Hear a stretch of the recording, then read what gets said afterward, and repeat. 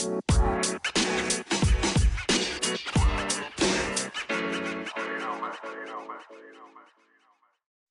up, you guys? It's been a minute. I just asked Joe in prayers. There's been a lot going on, but I'm glad to be back. I know this isn't the most, I guess you could say, pleasing episode that to come back with, but we're gonna go ahead and get right into it.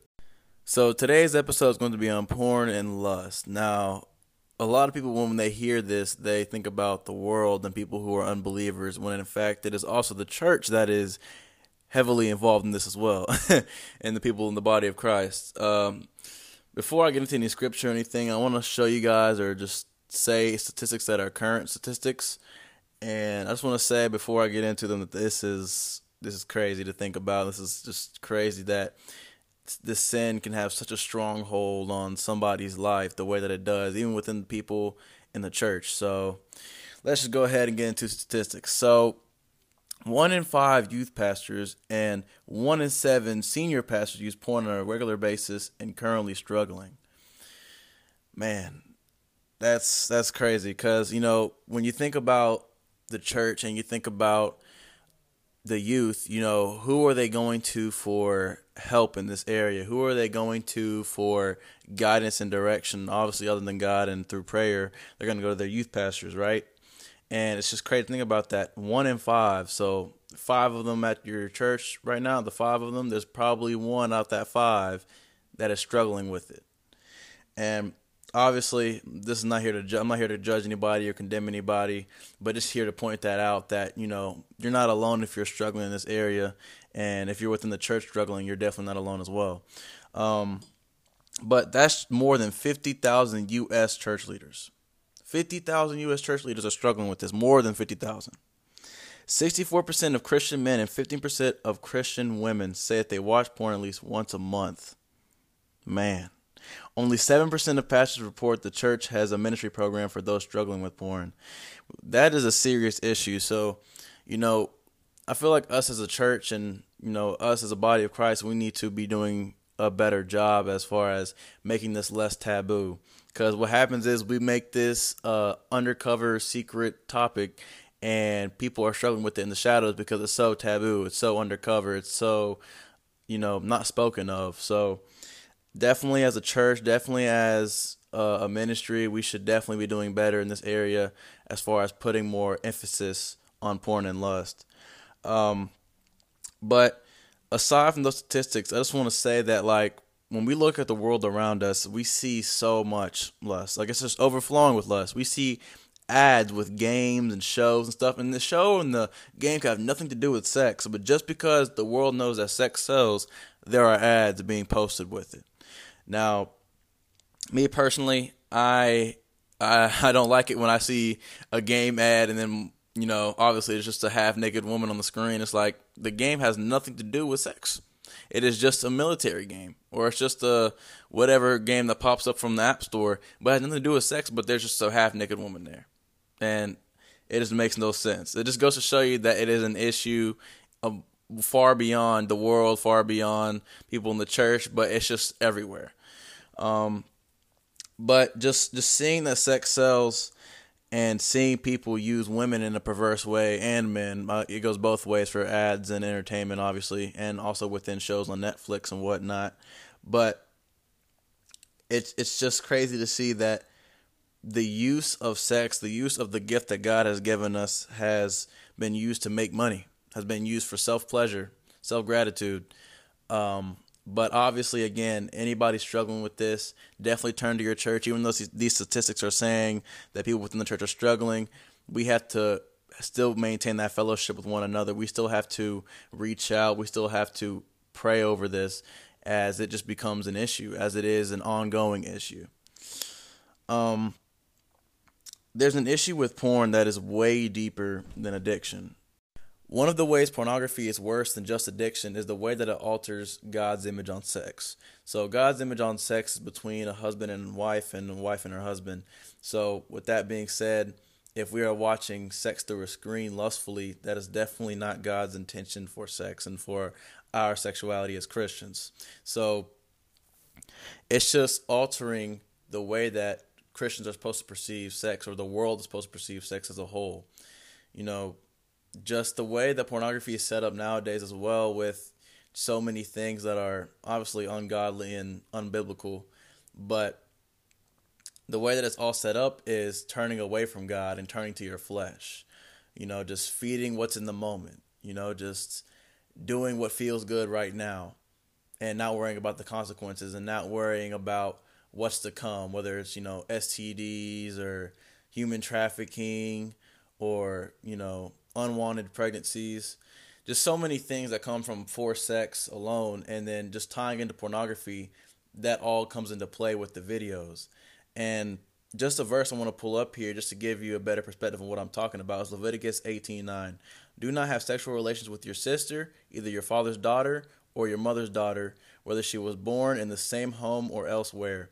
Now, obviously I've heard, and just through people talking and through people at the church, but there's just a nasty spirit going around and a nasty worldview of the step sibling and stepmother, stepfather. The whole situation right there is just not biblical, and it's not what God wanted for us, you know.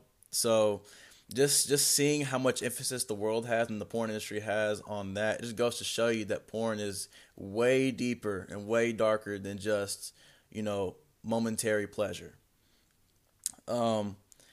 I definitely believe that it's an ongoing thing. So like you can start from an innocent place, well, not really innocent, but just a place where, you know, you're just trying to have self-gratification, self-gratitude, trying to have self-pleasure for like 5 minutes or whatever, and then it manifests and becomes something worse, and the next thing you know, you're in the next thing and into the next thing, because the flesh is never satisfied and the lust will never satisfy you, and it just keeps taking you into a darker and darker place, which is what sin does. So when you start off, or when I've heard my friends talk to me, and you know, they've all started in a bad place. Obviously, you know, they just were trying to feed their flesh, and before they know it, the next couple of years, it manifested and became something worse. And they're watching like BDSM and, you know, stuff that was more aggressive and worse. And they had to obviously escape porn and leave. But just the fact that it got to that point is scary. It's scary to know that it is that dangerous to anyone, even a believer. So I know a lot of us believe that we're self-righteous and God's got us covered, but the reality is we cannot fight this sin alone. We can't fight any sin alone. That's why we need Jesus. So, you know, I definitely don't advise anyone to play with this or to investigate, or if you're curious, to go start looking, because that's how you get hooked. So just some things I want to bring up that I thought about in the past to help me escape lust and to help me leave it is, what if it was your family member? Right? What if it was your sister, your brother, your mother, or, you know, your father, your son, your daughter, whatever it may be? You would not want them to be lusted after, right? You wouldn't want them to be on a video. You wouldn't want them to be lurked upon or stalked. So with that being said, you know, if you put it in that perspective, it makes it a lot easier for you to be like, okay, I wouldn't do this to someone else, so I shouldn't do it myself. Very, very common, very easy way to think about it. I guess a very simple way to think about it, but it's effective and it works. So it's at least worked for me. Now, obviously, you can go into scripture for a way deeper biblical view or perspective that you're searching for as well. But again, if you don't want to and you want to do something more common and more basic, there you go. You can do something as simple as that. One thing I like to think about too is, if right now, because I'm single, obviously if you're with a spouse or you're with somebody or you're about to be engaged, that'd be even worse. And you definitely don't want to watch porn in the midst of that, because it could definitely change things. It could change the whole game. But for me now, being single, I think about it like, you know, I have to be loyal to my wife right now. You know, I have to be loyal to my wife each and every day and die to myself. So with that being said, if I'm out here entertaining porn and I'm out here watching it, and I'm getting into a deeper and darker place with lust, how is that going to carry over into our relationship? Because best believe it will. Best believe it will. Just because you get married does not mean the lust leaves. Does not mean your porn addiction leaves just because you got married, because you put a ring on it. That's not how it works. So just small things like that, just some thoughts, things to think about, things you could write down, you know, things you can abide by, aside from scripture as well, obviously, will help you in this war against lusts. So I wanted to bring up a verse here that talks about being one flesh. Genesis 2:24 says, "Therefore a man shall leave his father and his mother and hold fast to his wife, and they shall become one flesh." Now, becoming one flesh obviously means a lot of things, being connected spiritually, physically, emotionally. But there's a covenant within sex, and that's how God designed it. You know, when you have sex, it's as if you say, I do. Now, a lot of us, when we talk about sex in our past, sex history, a lot of us have said I do to people who wouldn't even say their vows to us, right? A lot of us have married people who wouldn't marry us, right? But a thing you could think about is, how many times have you, through a video, maybe it wasn't physical, but spiritually speaking, how many times have you said I do to someone? How many times has it been? Because thinking about it like that, it's eye opening. It makes you really consider, like, okay, should I be doing this? Am I marrying this person? Am I even pursuing this person? Is this person even real right now, or am I looking through a screen to satisfy my flesh right now? So becoming one flesh is something to look forward to, obviously. It's something that God wants for many people.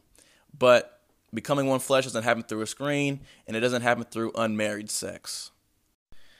I thank you all for tuning back into today's episode. I think I'm going to do a part 2 to this for sure. There's just so much to cover when it comes to this area, and so many people are struggling.